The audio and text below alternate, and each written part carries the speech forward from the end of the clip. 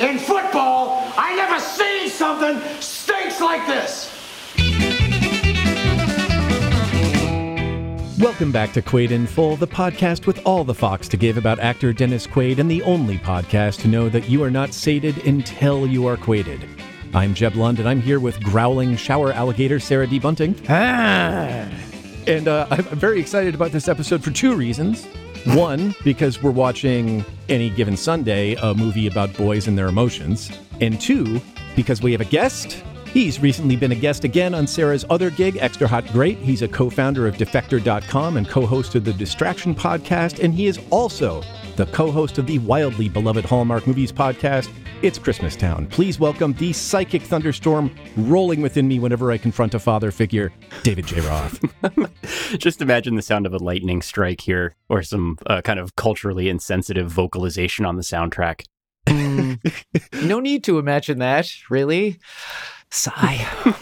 We need to get down to a little bit of pod business. First of all, as you know, the cuffs counter. Thank you. The cuffs counter currently rests at 0 for this episode and will remain at 0 for the entirety of this cuffs counter update, by the way. Of course, if you are on our Patreon, you can hear our bonus episode of the film Cuffs, in which the cuffs counter is, for obvious reasons, disabled. Mm-hmm. Sarah, do we have any further pod business? Have there been stirrings at the graveside of the Denisants? I just buried a handful of silver bullets at the foot of the gravesite of the Denisants and haven't been back since. So as far as I know, we are okay. Dave, have you encountered Dennis Quaid, the multimedia phenomenon, the man who is the, as they say, busiest in the biz? Dennis Quaid, did you listen to his podcast? I didn't listen to the podcast. I read about it with great interest. It could not have had me more intensely than it did upon encountering the word Denisants. And then knowing that it was actually him doing it, I was like, all right, man, this is I felt like I didn't really need to listen to it. I would have encountered it as a soundscape or as free jazz. Speaking of jazz, we watched a movie that you requested, Any Given Sunday. Do you have, before we get into the plot summary on this, should we explore maybe your reasons to engage with this text? Well, sure, if you'd like to. It's my friends have a podcast where they talk about every Dennis Quaid movie, and I hadn't been on it yet. And I was like, what's the Dennis Quaid movie that I like? And I had a hard time coming up with one. And then I remembered and it turns out he is in Any Given Sunday. I'd sort of forgotten about that. I'd forgotten a lot of things about this movie. And so beyond being a real exploration of the outer boundaries of filmmaking done by people who are permanently on LSD, there's also an element of it of just rewatching an Oliver Stone movie or any movie from this period. To me, I found this out when I was on Jesse Hawkins' podcast a while back talking about The Fan, which is probably Tony Scott's worst movie. And I saw it around the same time as this. I just saw every movie that came out in 99, 2000, 2001. And the memory that I had of that was I remembered it wasn't good, but otherwise my memory of it was very episodic. And I was like, there must have been things happening between this moment where Robert De Niro throws a knife through a cockroach and this moment where he skins Benicio del Toro. And it turns out there isn't. Actually, the movie was as episodic as I remembered it. And in this case, I am pleased to report that Any Given Sunday is not any clearer after having finished watching it a couple of hours ago than it was when in my memory before I started watching it a couple of hours before that. It is truly expressionistic and bizarre and some real late 90s shit. And I actually enjoyed it a lot more on a rewatch than I would have expected to. Well, let me roll this back a little bit. You said a Dennis Quaid movie that you liked, and instead you just picked this one. Are you prejudiced, man? Against Dennis? Yeah. No, I'm just pro Randy, and I'm a little bitter, I guess, about how that's gone for me. Because he's out there, he's on the run from the Star Whackers. Sarah, what is it about baseball guys being pro Randy? I don't know. Calcaterra is pro Randy. I think that's just the first joke to hand, and that's all right. Yeah, that is mostly it. I mean, I have enjoyed Dennis Quaid stuff. It's just you could watch a Dennis Quaid movie without, I think this is why your podcast is performing such a valuable cultural service, is that I think that people watch Dennis Quaid movies without ever really thinking of them as Dennis Quaid movies. Yeah. And, this is a radical reframing of that experience. Fair enough. Yeah. I'm trying to use some art professor words here to describe the fact that you guys have watched 600 movies with Dennis Quaid in them. And we're only up to 1999. That was a thought that I had when I was reminded, by buying this on a stream when it came out. And I was like, they're not even into this millennium yet. And it's been a minute. This is season 6 of your podcast I'm seeing. It will be season 6. This is the season 5 finale. So, wow. What an incredible honor to be a part of that. Mm-hmm. It's going to get a little bit better, and I think it's going to get a lot worse. Yes, I concur. Having watched all of Vegas. Yeah. I thought you were talking about our ability, and I was going to be like, that's fair. No, I mean, well, that's true broadly of all of us. I think, just the rest of our lives could be described that way. I just mean the experience of watching Dennis Quaid movies from 2017 is going to be rough stuff. Sarah, shall I launch into the plot summary? Yeah, I was about to use the word exegetical, so stop me before I kill again. What's this movie about? Church? It starts with a whistle and ends with a gun. 60 minutes of close-in action from kickoff to touchdown.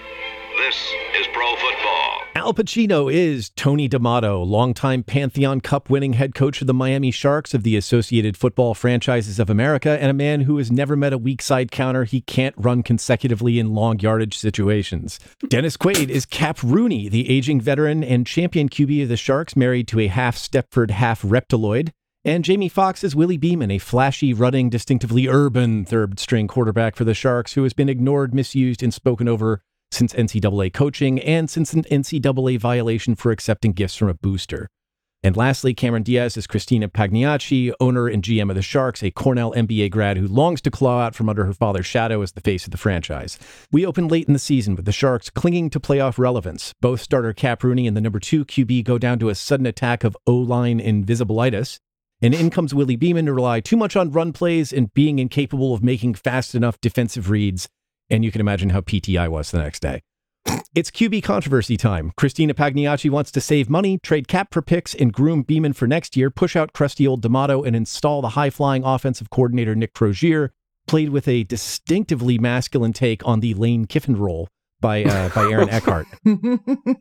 The team wins the next game as Beeman changes the plays in the huddle. He's faded by an impossibly Jim Romish sports pundit portrayed by John C. McGinley with lethally accurate levels of Jim Rome cringe, but without the garden gnomishness or the glutinous moisture of Jim Rome.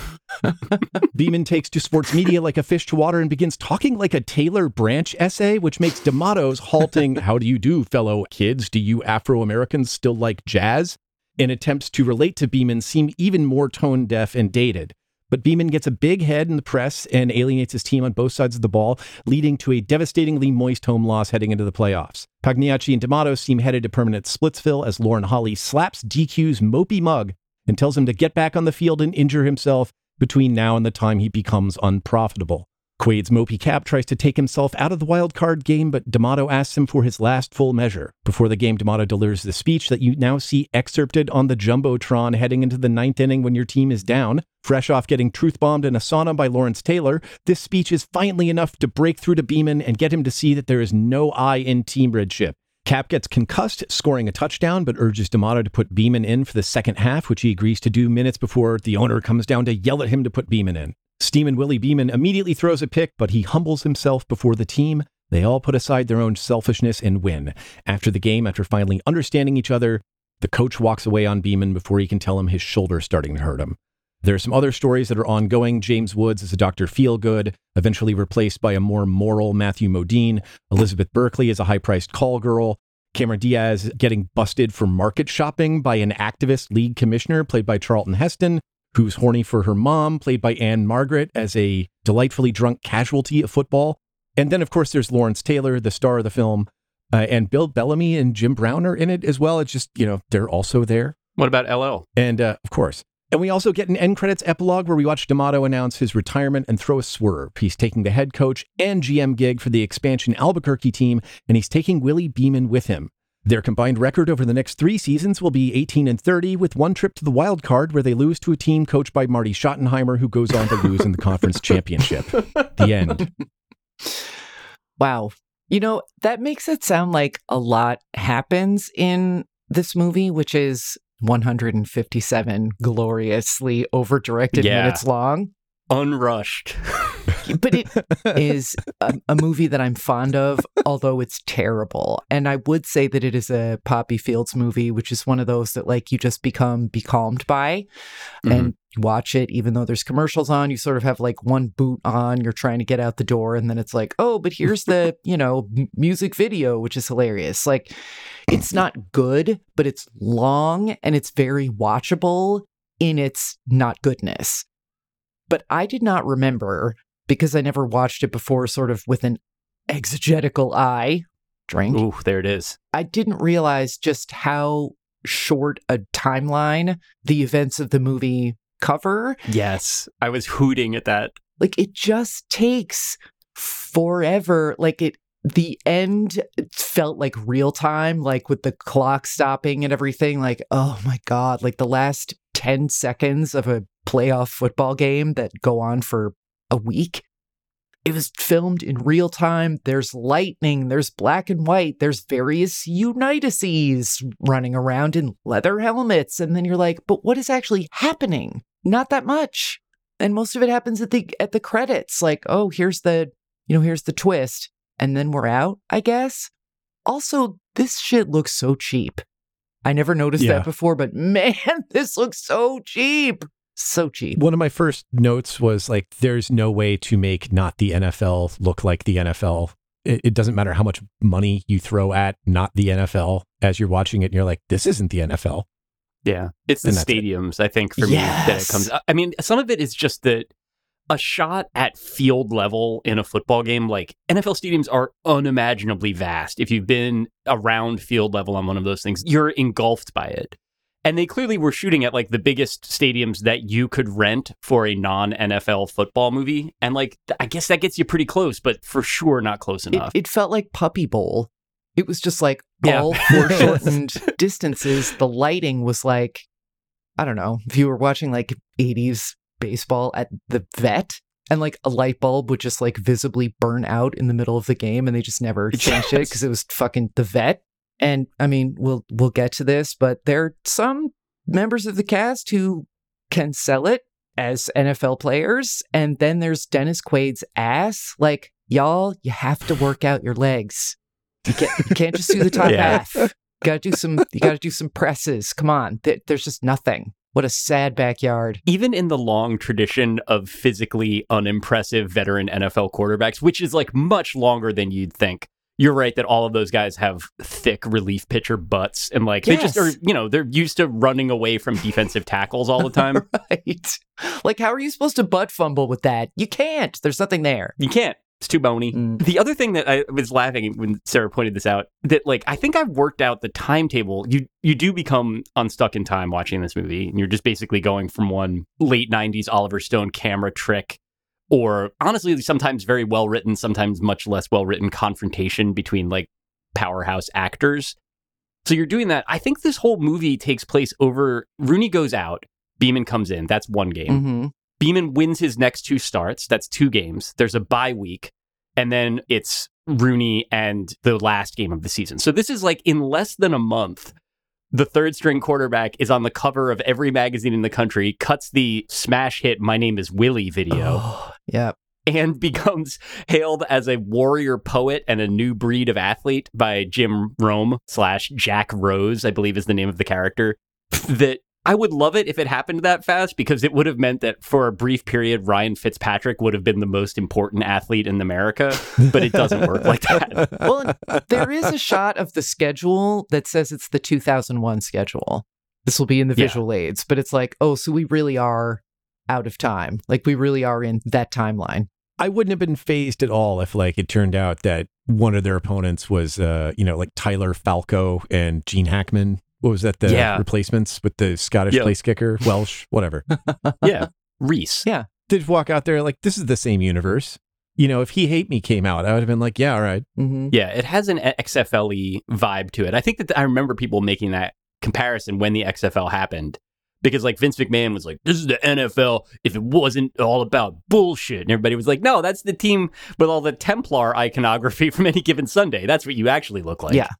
So contemporary reviews were like us, I think trying to be generous with something that was a lot of itself. That seemed to be the tone that I got from reading them. We'll go to our friend Ebert. The reason their characters aren't better developed is that so much of the film's running time is lost to smoke and mirrors.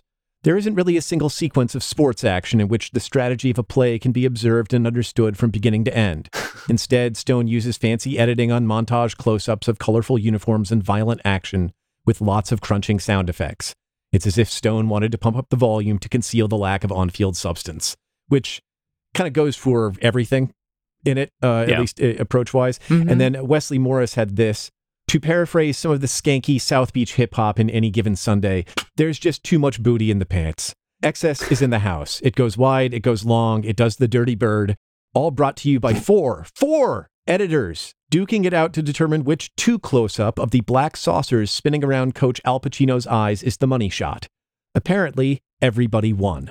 Stone sticks his toe in the wading pool of AFFA racism and does a thoroughly Dateline job of getting to the bottom of things. It's not that Stone doesn't have valid suspicions about what's wrong with American football. He's just decided to ignore it. It's as if he watched all the other football movies in the gym and wanted to make one bigger. So here's Any Given Sunday, a football epic on performance enhancers that may be more flagrantly flawed, more shockingly predictable, and just plain cornier than its rickety predecessors. Who knew that all Stone ever wanted to do was win one for the Gipper? Goddamn, Wesley Morris. That's pretty good. Yeah. That's pretty good writing, in my opinion. There was a lot of really good lines in that one, and it was tempting just to be like, I wrote this. This is me. This is what I thought. Yeah. We'll link to it in the show notes. I think that he does an excellent job of getting at my main issue with this, which is that I think that Oliver Stone could argue, and maybe did argue, that by bringing up so many like archetypal debates within like observing the sport of football, everything from stadium shopping to CTE to sexism directed outward from the locker room to plantationism and the racial divide, that he's like, but my point was these problems continue and how are we going to solve them? But really what he's doing is nodding at them and then not doing anything except wearing a daisy yellow sport coat and providing text. Oh, yeah, he puts himself in the movie. That's how you can tell he's committed. He was like, I'm going to be on set. At least during the scenes that I'm in, I'm going to physically be there. I mean it. Yeah. There's a bit where you have Pacino's D'Amato saying the problem is the media. And I mean, that has been a critique of Oliver Stone's in the past. I don't think that he doesn't mean that, but I'm not really sure how that critique works. The media didn't ruin football, and if anything, that like it's the media pumping up these personalities and creating these narratives for these individuals is very much an owner-friendly and kind of anti-labor sentiment. Like, who are these guys who dare to have opinions and agency in shaping their future? And so, like, to the extent that there is a politics of the movie, it's really close to one I don't like. Yeah. Well, it's Oliver Stoneism. I think that's correct. I think it's also like with Stone, I think this is like you can see the limitations of it because, I mean, the Ebert assessment, less virtuosically written than the Morris one, but there is a great deal, I think, especially from this period of Oliver Stone, where he is drifting away from his interest in like making film as film. Like that he made some really interesting and similarly like kinetic and overwrought movies, in the decade before this. But he was starting to enter the weird sucking up to foreign dictator political part of his career, And there's something in this where it's like he's observing all the problems and he's toting them off, but there's not only is there not like a solution to them, it's like there's like this catechistic urge to just identify everything that is bad and gross. And like, I know that.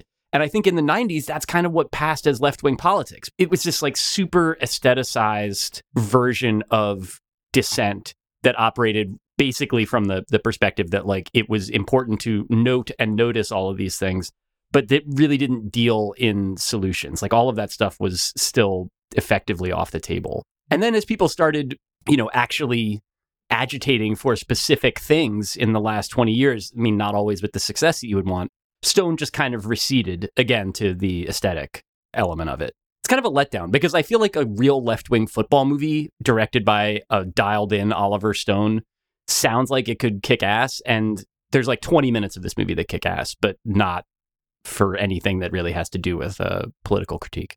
So what you're saying, if I may, is what idiot called it Any Given Sunday and not Fight Club? I think that's a pretty good summary.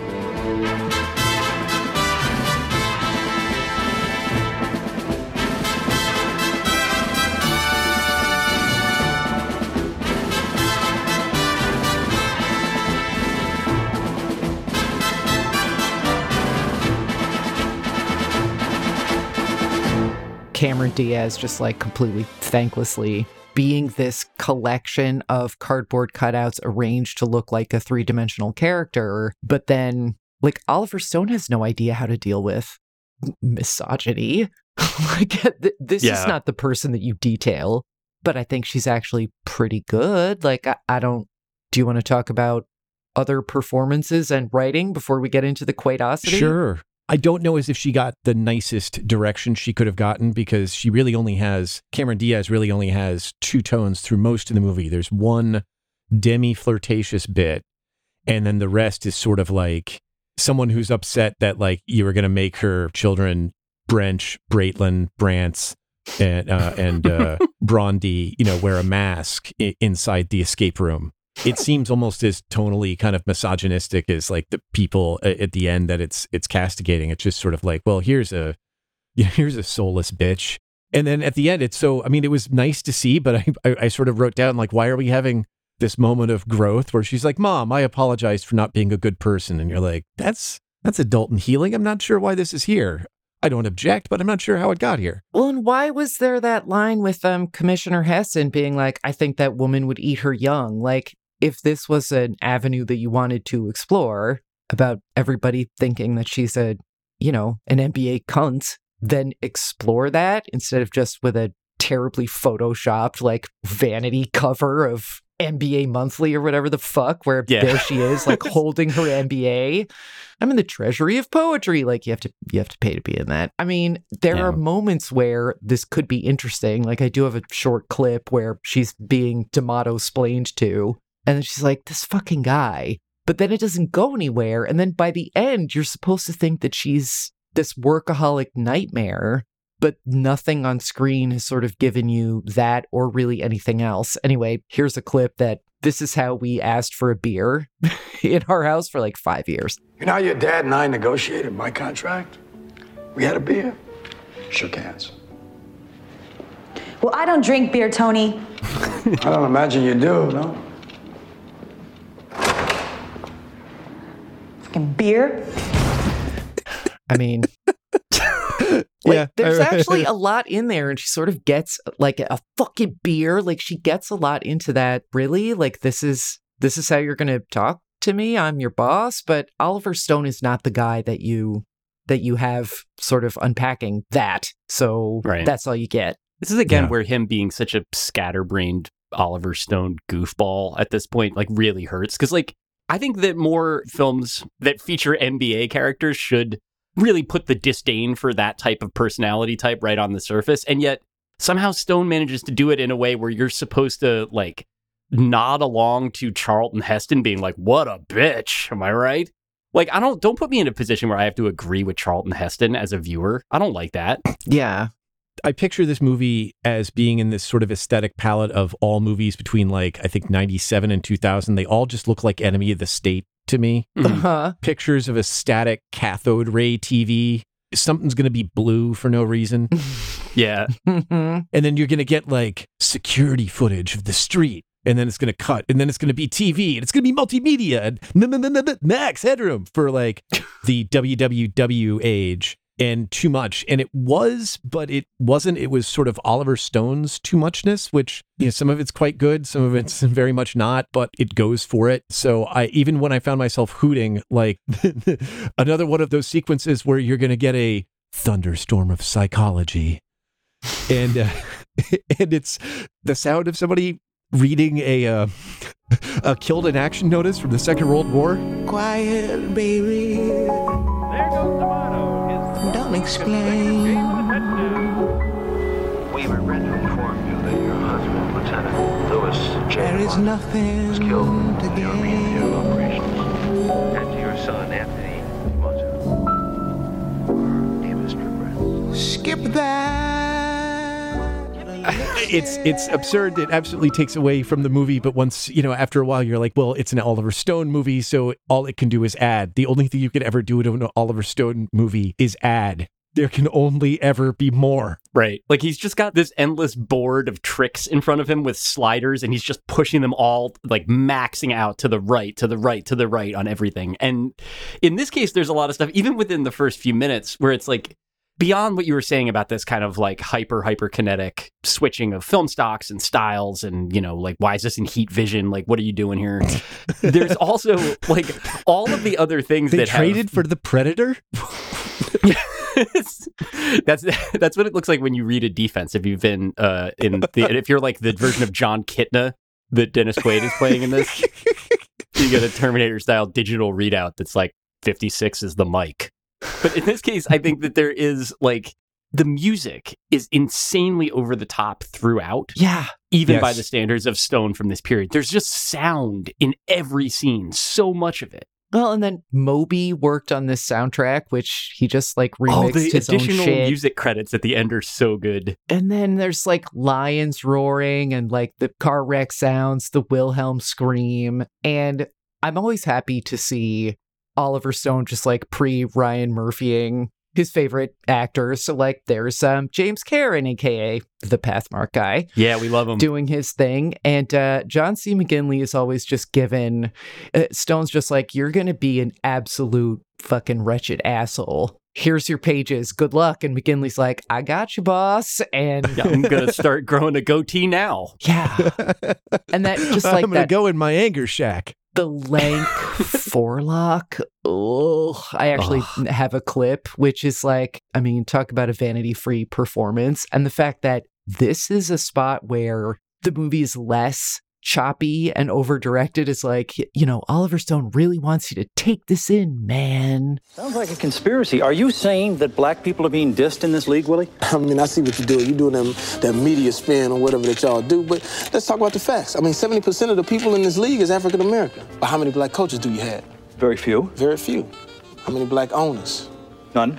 0. Right. At what point does the Uncle Tom feel come into it? Not my language. It is your language, because we didn't speak this language when we got here. But Coach Stone Age? I mean, your smack is so fresh. I mean, it's so on time and truthful. Give me a pound, dog. Come on, share the love. I'll pass on the love, dog.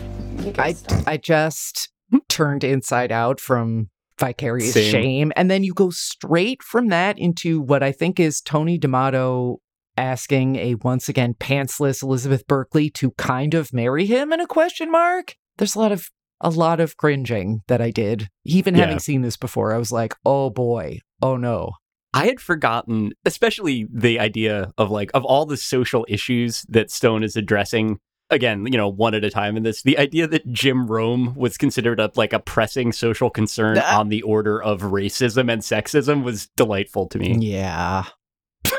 This was around the time that Jim Rome called Jim Everett of the Rams Chris Everett on TV, and Everett flipped a table over and beat his ass on television. Oh, yeah. So I guess it was kind of a big deal at the time. Thank you for reminding me that happened. Yeah, it's incredible. And I had I think I must have sympathetically forgotten the scene that you clipped too, because watching it. So I watched a bunch of this after my wife had gone to bed, just because she didn't want to see you there watching it. Yeah, well, it would have been more embarrassing than if she'd caught me watching pornography. The idea of her coming out and being like, "Are you asleep?" and I'm like, "No, I'm watching John McGinley say your science is so tight" to Jamie Foxx in a movie from 1999. That's worse. I'll be on the road. It's a lot worse. Yeah. But I did watch that at 1 a.m. and I had it was whatever the opposite of a moment of clarity was, I was like, you just got to lean into this, man. Hope that this scene gets worse. And then it did, as Sarah said, because Al Pacino's like, you're the first woman I've had sex with in 3 years and I would love to marry you forever. While she's booking another client. Oh God. And then that wig on Pacino is rage-makingly horrible, and it just keeps getting worse. I took 17 screenshots of it, and it's my volcanic rage. No one needs to see this weird roostery thing. And then the number of sideburn cam shots, and then there's a shot from the camera is placed on a ref's knees and shoots like up through his jockstrap. Like, why? There's some incredible angles in this. There's one at the end, a climactic shot from the perspective of the center's, basically the camera is looking up at the center's taint as he snaps the ball to Willie Beeman. And it's like, you are the first person to have attempted this shot in a movie, but like, before you pat yourself on the back, consider how many people could have done it and decided that that was a bad idea. Both Sables twirling in their graves. Like, there's a reason none of our shit was licensed to y'all, and it is this. How dare you? Yep. Cannot trust you with the integrity of the shield. No. You're just gonna do somebody's underball area because that shot's never been taken before. Well, like, apparently their entire second unit was like contracted out from Vivid Video. Yeah. I know that this is a Dennis Quaid podcast, and I know that we are going to talk about. I have picked up on that at this point. Initially, I was pretty surprised. I was like, "Why would someone do that?" But please don't make us ask that again. I don't want to hijack it too much. But what did you think of Pacino's performance? That was the thing that I remembered best from this movie. Really? I did remember it best from. Are you really asking this? Like, I think this serious contemplation of this performance is like not an option that I thought was available. So, well, that's what I mean. Is that basically I have this idea of like a matrix on which Pacino performances can be graded, and I think that this is both good and bad Pacino existing at the same time in the same place in a really unique way. Yeah, I'll buy that take. Yeah. I get the feeling that this was written for him. I don't know. I did not look this up before making this assertion, but one gets the feeling that this was written for him. And then this is the equivalent of him like putting on the green suit with the dots on it so that they can make him into CGI, but then they don't make him into CGI. It's just him with the wig floating. And then the rest of the concept of the character and its inhabiting actor was devoted to how do we get this tiny mushroom of a person into the frame with actual NFL-sized people. It's so good. And it is I think that is very obviously correct that like Pacino agreed to do it. The dialogue is like written for him and he delivers the hell out of it. Like this is like in that way, like when he has a big speech, like I think he fucking kills it. Otherwise, though, he refuses to, like, no one has ever looked aesthetically less like an NFL coach than Al Pacino. And he refused to do, I mean, you know, whatever, the movie makes some choices. They didn't make the coaches, like, dress up like people that work in the stadium like the actual NFL does, you know, but he's out there looking real Pacino-y for a lot of it, just like his shirt's open, like 4 buttons down, like Bernard Henry Levy levels of like male chest cleavage on display while he's wearing like a scarf and a black suit. And you're like, this guy looks like he runs a jazz club like Al Pacino does. He does not look like somebody who's like giving Jim Brown instructions on the sideline of a football game. I got one Pacino take and the question. No, because I have a question for you. But no, so my take is that when I saw this and where I placed this mentally in the long arc of Pacino's career is that this is post Scent of a Woman. And everything post Scent of a Woman has that like 1/3 chance that the hooah switch got flicked. And you're going to get, you know, it might be good, but it's also going to be a parody of itself as it's happening. And I remembered that this was like that. And then watching it again, I was like, you know, I'm actually really inflating that. This was a more nuanced and considered performance than I had written it off as. But there is just enough there that if you don't like that, you're not going to like it. Yeah. Yeah. I also got the distinct sense that he was like on his method bullshit probably, and that some of the friction between characters is actually basically Jamie Foxx being like, this fucking guy. Yeah, I wouldn't be surprised by that at all. This was like a version of Pacino that it's a comparatively rare Pacino. And, you know, again, on Jeb's Continuum, this is sleepy Pacino. He did this. I mean, Insomnia has this in it too, where he just kind of looks like shit and is doing a lot of like kind of jazzy vocalizations, but less actual yelling. That said, I think he was a very difficult person to be in a scene with when he's doing that. Right. Because he's like on that, like, I haven't slept in 36 hours shit. So he's just kind of going where he's going. Yeah. And I mean, I think Fox is terrific in this movie. Yeah. But he, at that time, like his character is much more of like a straight line performance. And if you're trying to like get those lines off, and Al Pacino's like, in life, You never know when you're going to eat lunch or breakfast. You never can tell what meal is going to have. But at the end of the day, you got to eat. Well, there's a couple times you could see Jim Brown just being like, we got it, right? Because I can't fucking sit here with this shit anymore. Like, yeah, right. You named me fucking Montezuma Monroe, and now I have to do 47 takes of this drunk guy? Okay. That's the thing that's also really good about, and again, feels like especially Pacino, like, if you have to keep his interest and you give Al Pacino like a psych up speech, he's going to be like, there's not enough stuff in here about death and failure. And then like, so there is a lot of that, like for the Inches speech and it's still good, like still works, absolutely played for me. I'd forgotten how much of that is ruminative award season Pacino and like how little of it is shit that a football coach might actually say. Like, right. Like he starts off where he's like, I failed everything in my life. Yep. I'm almost dead. It's sadness. Like the text of Frank's wild years. It's like, yes, yeah. Coach D'Amato moved out to the valley, nailed his dreams with wife's forehead. Yeah. So here's my question. Who do you think Pacino thought he was portraying? Do you think he had a coach in mind? Was it the same coach that Oliver Stone had in mind? And is it who you have in mind when you watch him? Because I was watching him and going like, well, who does he think he is? You know, and the best I could think of is just sort of like the era is like, this is sort of I mean, obviously he wants him to be sort of like Lombardi, Landry-esque with the suit on the field, right? Right. But like in terms of the team that he coaches and the attitude he has, it seems like he's doing a Parcells riff. You know, instead of Vinny Testaverde, it's going like, you have to pass the ball sometime. It's Jamie Foxx. But I don't know. I was just wondered if you as a sports enthusiast came up with somebody. I mean, I have like nothing but NFL comps in my notes, basically. Go. Like the incident of the movie is far overwhelmed by me being like, is Willie Beeman supposed to be Josh Johnson? Is he supposed to be Joe Webb? Like just like name it, just remembering guys a go-go in there.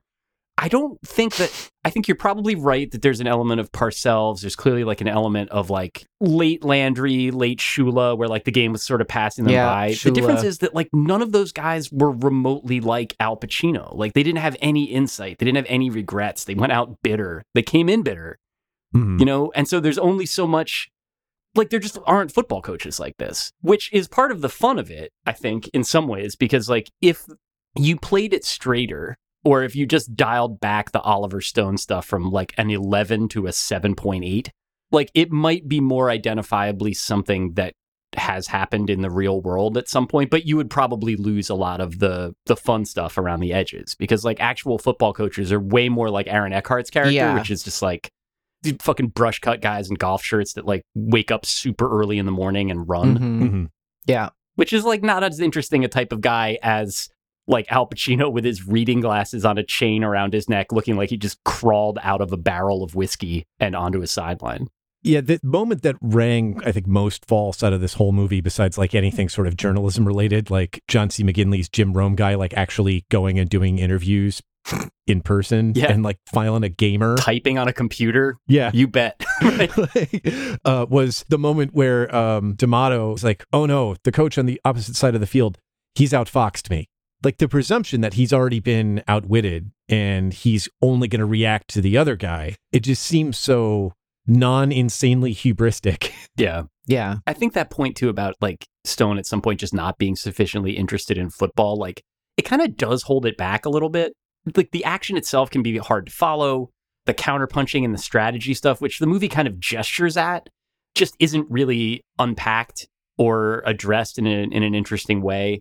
They're more like fight scenes than they are like a good sports scene where you have like some sense of like even what the score is a lot of the time is really sort of hard to pin down. Yeah, there were like continuity errors in that regard a couple of times at moments that were supposed to be climactic. Like, oh, so is part of the CTE losing time thing that you forgot what the score was? Because I don't... Like the movie itself is experiencing the effects of repeated blows to the head. Yeah. This seemed at times like I think he sort of admires the sport of football, but was also like, I want people who don't identify as football fans to go to this and feel like they're able to plug into the larger issues of sport.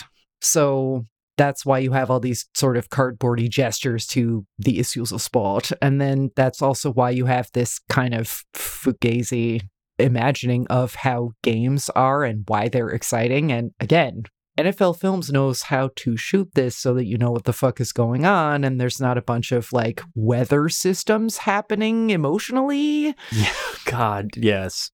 That part of it, I think also that like some of the stuff that I found, I mean, the shots that Stone likes of football are like passes in the air, and then you sort of like get a sense of where the pass is going later in the shot, like sort of the deeper focus type of thing like that. Yeah. Again, it's interesting. And then that like shaky handheld cam of like a player running and trying to like make a decision on the fly. I think a little bit of that could have worked if the football stuff was more legible otherwise. Right. But it's like what should have been the disorienting counterpunching aspect to the like more legible stuff is the entirety of it. It's 90%. And how of it. much of this do we think is because he had to shoot it in a certain way so you couldn't tell? Like, there's a couple of long shots Right. where, like, there's just literally not enough people on the field of play based on what you see in an NFL Like, football the game. rules of football? Or, like, yeah. he's trying to, like, well, here are the cheerleaders. And it's like, those look like dollar store costumes. Everything about it is so unflattering. These are not dancers. You're Oliver Stone. Spend some money somewhere to make this look like the national game, which it is and was. Like, some of it is that he wants to make a movie about football that will entertain people who hate football. And then some of it is, this just looks, you know, this is the Canal Street NFL.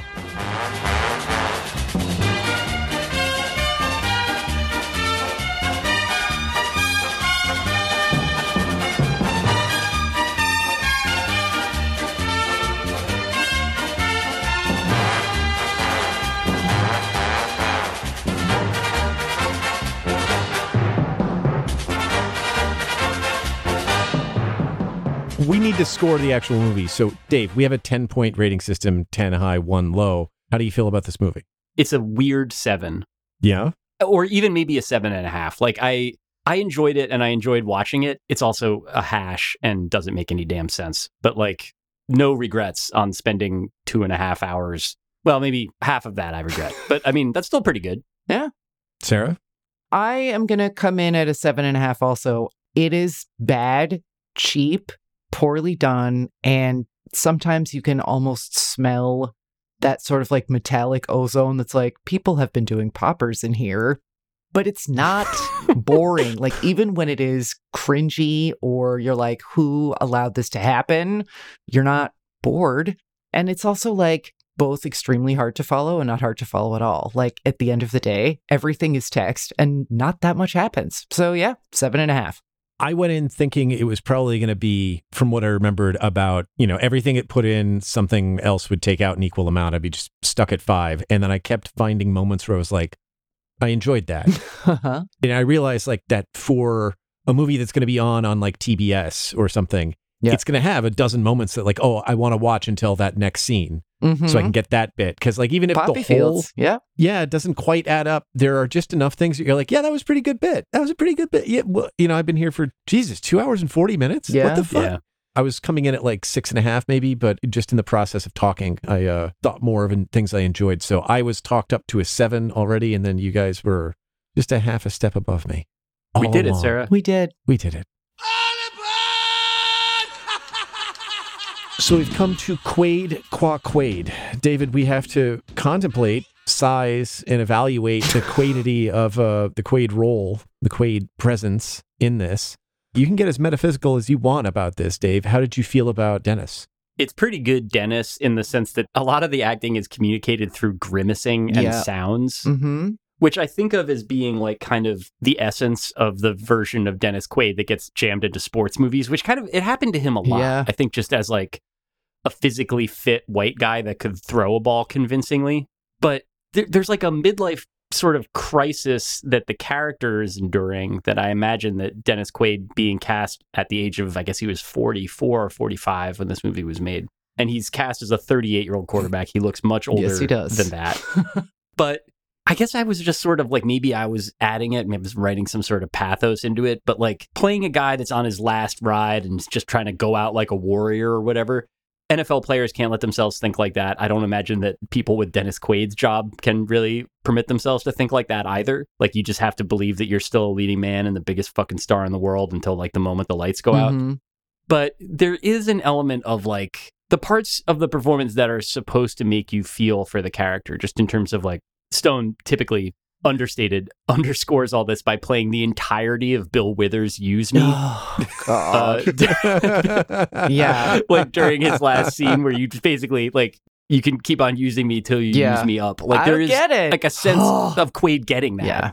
Well, it's not actually my issue with this. I think Dennis Quaid is pretty good in this. It's sort of a variation on something we already saw in Everybody's All-American, which was both better written and worse done by him at the time. Mm-hmm. But this isn't really his story. But Oliver Stone really wants to sort of bring us, but like, and meanwhile, in the Rooneyverse, so then there's Tony D'Amato showing up at some barbecue at their giant McMansion, and he has like an actual barbecue chef's toque on. Like, what the... Can't emphasize that enough. Dennis Quaid does wear a toque in this movie. Why is this happening? And he's like, you want more mustard? It's like, we do not need any more fucking mustard on anything in this movie. Please put that away. But there's definitely this sense like there were whole 45 minutes of footage of kind of backstory and dimensionalizing this marriage, and Lauren Holly having his balls in her Louis Vuitton or whatever, that I'm glad it got cut because what we saw wasn't entirely going to play. But I thought he was good given what he got to do. I think he looks too old for his stated age in this movie. I think he's got no ass, and that's an issue, but there are moments where he definitely has this corn pony, placid, just sort of being accustomed to being the man, and the ripples in the surface of that I think he does a pretty good job. Yeah. Anyone who has to say the phrase, I don't give a gee whiz, or he doesn't give a gee whiz, and like manages to just do that, in a scene where LL Cool J is like, but my Reebok money. Actually, I have a clip, so let's just hear that now. How much you paying that 300-pound blocker? Let him block. Because they sure can't run, not like I can. Hey, J-Man's got a point. Beeman ain't doing his homework. He's not reading the playbook. He ain't coming in to see the films. He doesn't even know the names of the defense that he's facing. I mean, he don't give a gee whiz about anybody. He just wants to make the plays himself. He's young, Cap. He doesn't know how to read like you. You mean he's young? Come on, Crozier. He just does what he likes. I wish this had more LL Cool J / were about LL Cool J's capitalist leanings, but it isn't. It's about other things, so... Yeah, LL playing a flashy, selfish running back is one of those things where, like, yeah, you see the media calling him selfish, and, like, I guess to watch that in 2021, it's easy to sort of recoil from that, because it's not even coded. No, you know? it's, I mean, it's just just not right there text. on the surface. Yep. Yeah, whatever the opposite of coded is. Yeah, here's the key to that. But also, like, it's unclear, like, whether the film knows that. Like, so he's just playing, like, a brash dickweed. And, you know, like, he's good when he's making plays, and when he's otherwise talking and doing things, you're supposed to be like, oh, I hate this guy. He reminds me of Terrell Owens. Ugh. Terrell Owens, by the way, is literally in this film. Yeah. So is someone called Joseph Unitas. There are a lot of things happening. I'd also like to say LT is quite good. Super good. I mean, of all the performances, weirdly speaking, like, there's something about how unpolished and, like, unfussy his performance is versus everybody else just, you know, absolutely revving it up and giving 100% of their actorly ability. I found him very affecting. Like, I was really surprised at how good he was. He has that moment where, like, you think he's dead, and then he's like, so did I stop him? And I was like, sniff. Like, I mean, I have seen movies before, right. But I was still like, all right, you got me. You actually, like, edited that sort of well enough. Not quite. Anyway, Jeb, I have some questions for you about Dennis Quaid baby voice TM. Here it is. I got blank spots in my memory. It's weird. And I shake. Sometimes I can't even hold a spoon. And I'm always on painkillers for my elbow or my rib or my neck. Now I got this ruptured disc, and I just... Even with all that, I would go back in a second. But if I go in there, Tony, I'm gonna fold. And I just... I can't do that. This is, for him, rather well acted, but it's just not how this character would talk ever. So that's a problem, but it's not a Dennis Quaid problem. Yeah, the introspection that he has and the I'm weak, I just don't think that you can get to have that position as a pro quarterback and be able to think that way. I think you'd pretty much just have to default to, as Dave said, like, I'm a superstar, I'm the brightest in the world until the lights go out. But yeah, I thought this way that the character was presented played to the strengths of what we've been seeing as sort of like weaknesses over the last season. Yeah.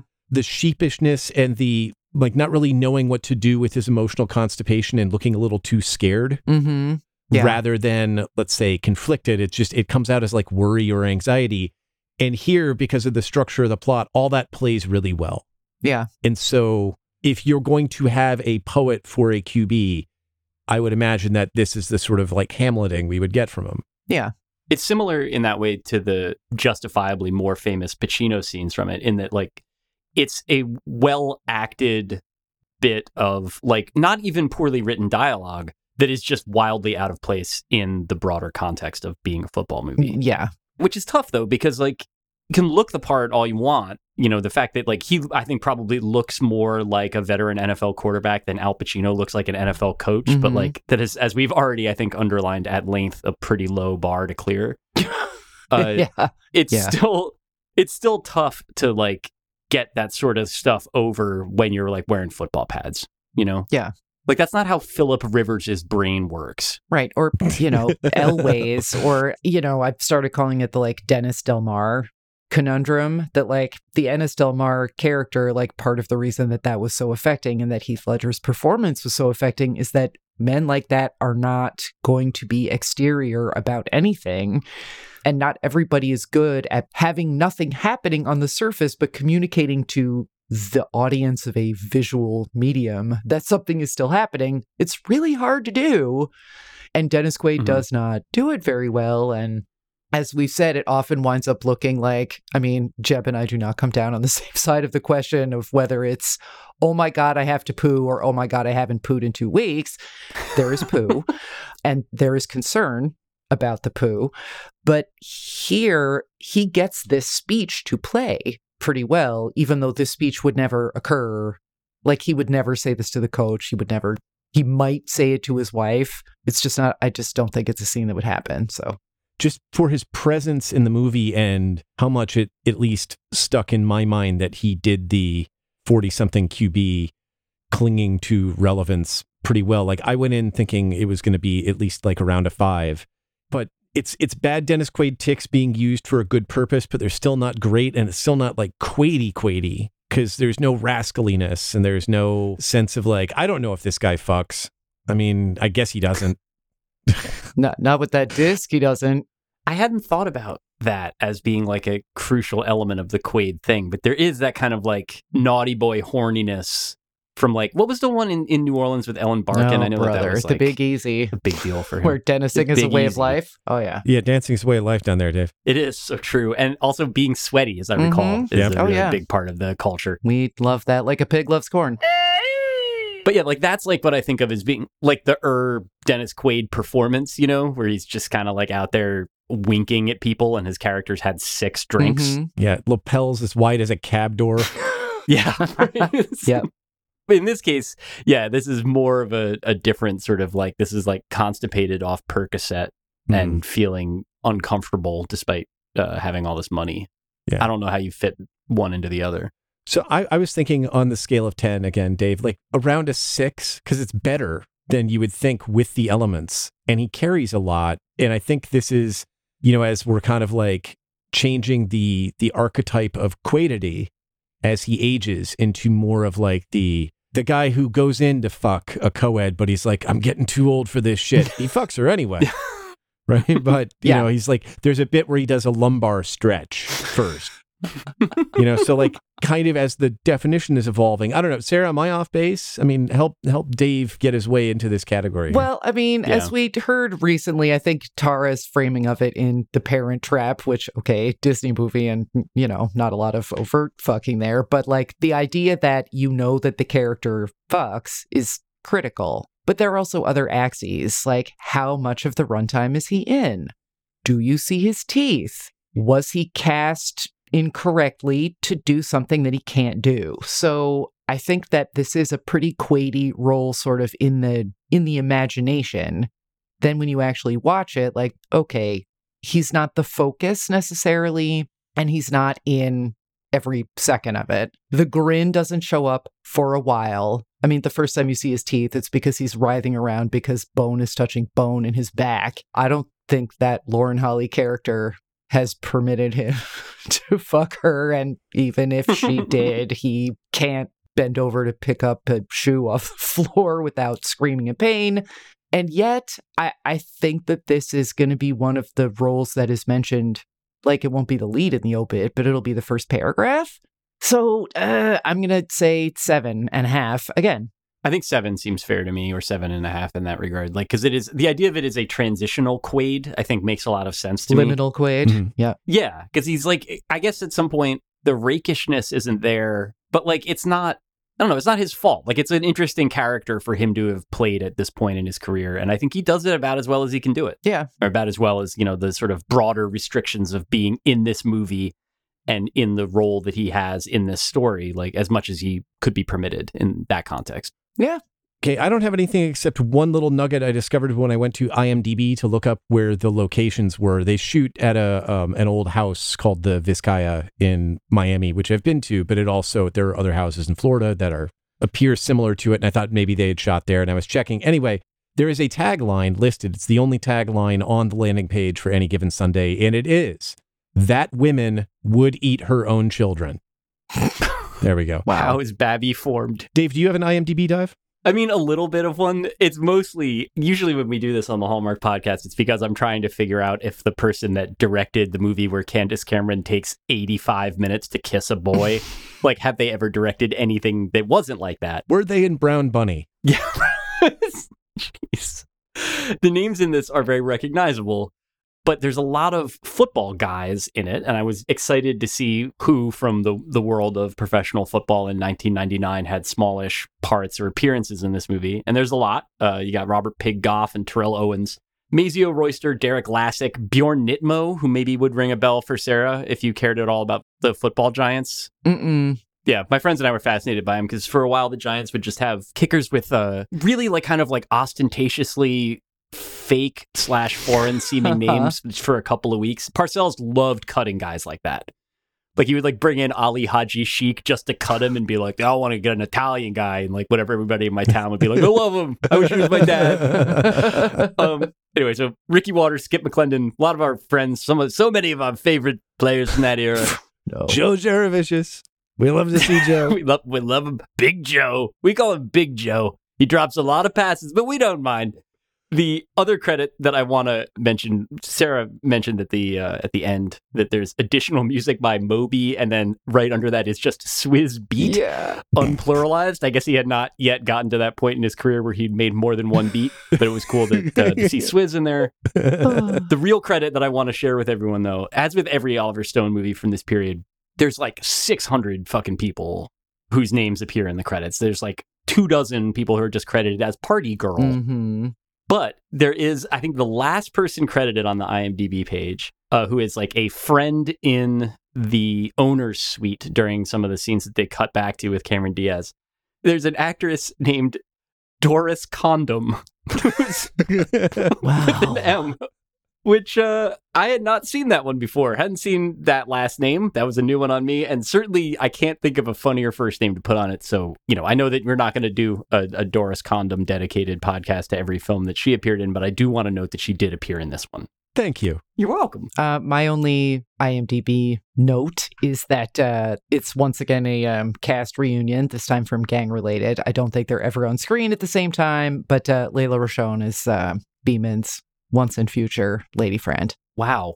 Kevin Reynolds Gang Related. Mm-hmm. Oh, wait, no, that wasn't Kevin Reynolds. No, it wasn't. Yeah, Gang Related was weirder. Yeah. That was one that's like Tupac and Jim Belushi in it or something. Mm-hmm. We reviewed that movie on this podcast. I know. That's how I know about it. We talked about it. I see. Well, I'll have to listen to it on your podcast. What's it called? The podcast you do? That's right. He's an arrogant son of a bitch, but I'm going to miss him. Listen up, rookie. Season 5 is over. You're far from heaven now. But you'd be in good company if you could get trafficked the day after tomorrow on the Flight of the Phoenix for a dinner with friends next time on Quaid in Full for Season 6. Also with Frequency, Cold Creek Manor, The Alamo, and Freedom, A History of Us. In the meantime, give me a pound, dog. And check out the show notes and follow the podcast on Twitter at Quaid in Full Pod. Wondering when your favorite Quaid joint is getting covered or want to advertise on a specific film or TV show's episode? DMs are open. Or get even more content at our Patreon page, patreon.com/Quaid in Full. Quaid in Full is hosted by Sarah D. Bunting and Jeb Lund and edited by Jeb Lund. Don't subscribe yet? He don't give a gee whiz about anybody. Go sign up wherever you get your podcasts and rate and review Quaid in Full so other people can find it. Thanks for listening, and we'll talk to you next season. What the fuck just happened?